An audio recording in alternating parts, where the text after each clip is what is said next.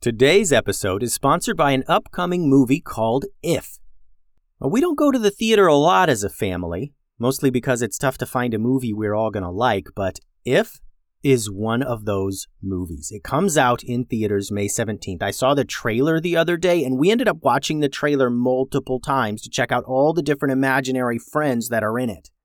Some of them are what you would think an imaginary friend would be like, a nice-looking monster, kind of. But other ones are so random, like this one that's a knight and one's a dragon and one is just a banana.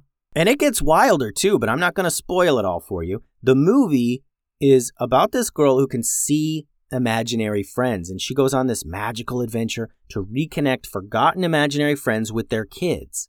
I know me and my kids are going to enjoy going to the theater for this one, and the cast has tons of our favorite performers like Ryan Reynolds, John Krasinski, Maya Rudolph, Matt Damon, Jon Stewart, Sam Rockwell, Emily Blunt. John Krasinski wrote the movie inspired by his own kid's imagination to be funny and exciting for all ages. It looks like a real slam dunk. The movie If releases in theaters May 17th, and we are totally going, so check it out.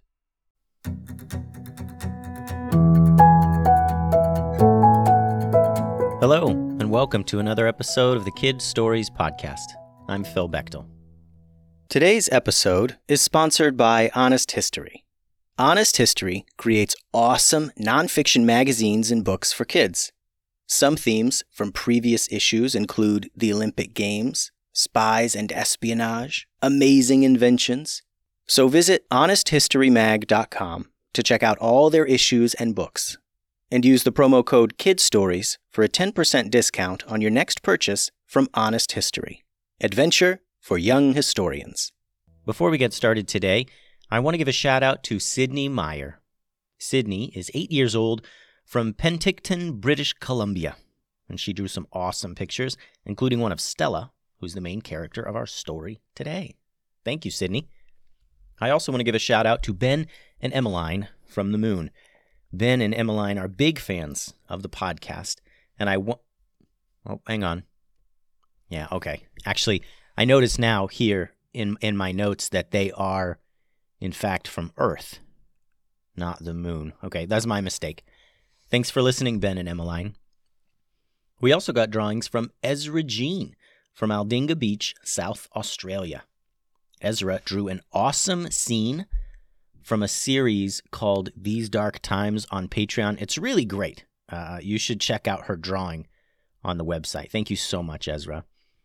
I would also like to give a shout out to Memphis and Raynar Ratterman, who live in a treehouse with a family of koalas over in New South Wales, Australia. Memphis and Raynar are 5-year-old twin brothers who really enjoy the show. And you know what? Now that I'm looking a little closer at my notes, I can see that they do live in a regular house with other humans, not a treehouse with koalas. Another mistake. No worries. But thanks for listening, Memphis and Raynar. And finally, Preston and Summer are twin seahorses from the shallow coastal waters of the Atlantic Ocean. I'm not sure how they listen to the podcast underwater, but good for them for being so resourceful. Thanks for listening, Preston and Summer. Now, on to the show.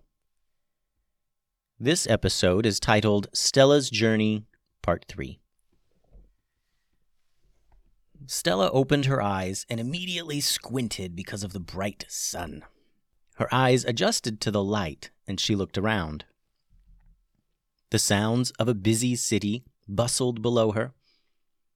Stella was on the roof of a building.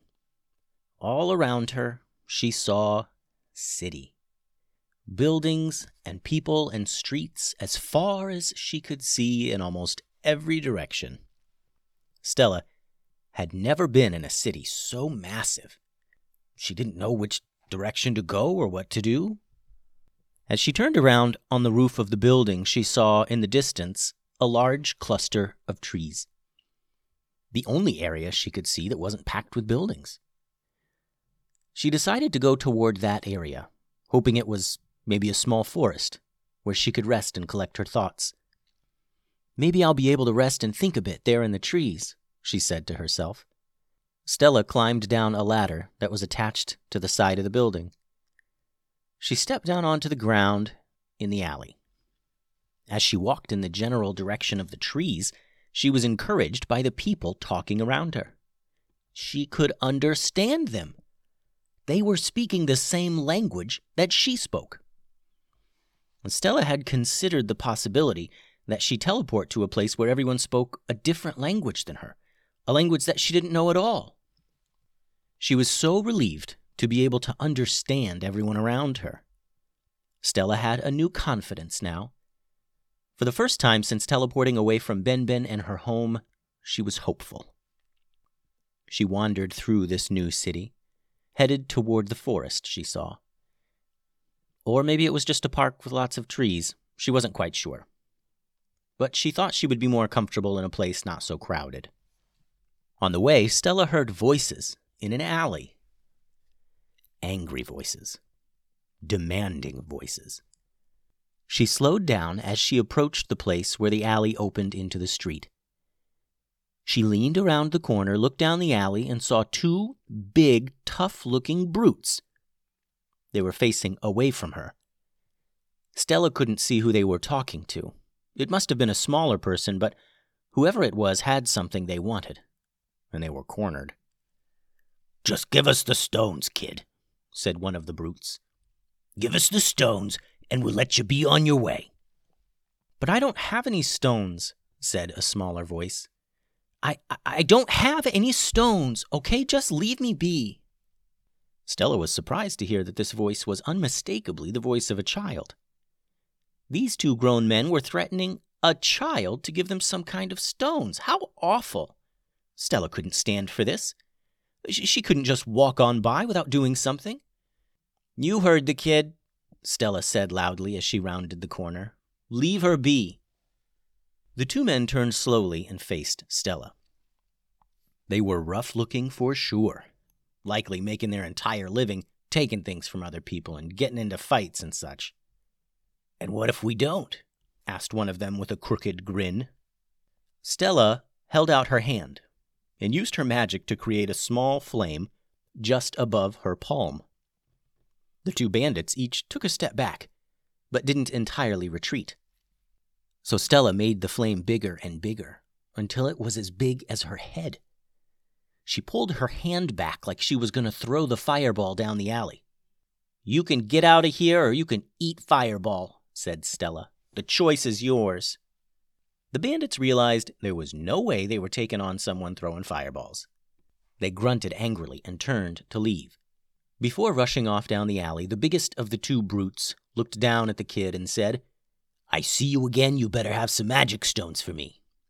Then the bullies jogged off down the alley and out of sight. Stella approached the young girl, who the thugs were threatening.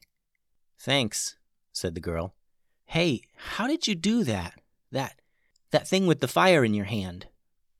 "I've always been able to do magic," said Stella. "How many magic stones do you need to do that?" asked the girl. "Magic stones?" asked Stella. "I don't know what magic stones are." "Wow, doing magic without magic stones is super rare," said the girl. "I'm Clover. I know a lot about magic stones. It's what me and my brothers do. We're stone collectors." Stella had no idea what Clover was talking about. "Oh, that's cool. I'm Stella. I'm new around here. I don't know about magic stones or anything like that." "Are you visiting? Friends or family or?" asked Clover. "Well, I'm kind of just on my way somewhere," said Stella. "Yeah, sure. Okay then. Well, you've got to let me return the favor," said Clover. "Come over for dinner, and you can stay with us while you're passing through." Stella didn't want to impose, but she really needed a home-cooked meal and a good night's sleep. And, she did just save this girl from a couple bandits. "That would be amazing," said Stella.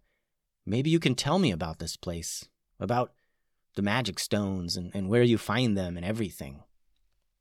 Stella and Clover chatted all the way to Clover's home, where she lived with her two brothers, Jude and Elliot. Stella was happy to be here and to have made a friend so quickly. But she knew her journey was only beginning. She was still focused on finding her brother Benben, But until she found Ben Ben, maybe this place could be her home. The end. Thanks for listening to today's episode.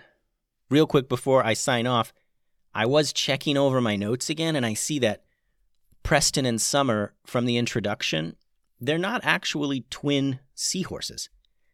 They are human children, not even twins. In fact, Preston is 8 and Summer is 5, which makes sense because, of course, seahorses don't listen to podcasts. You know, a lot of mistakes in my shout-out notes this week.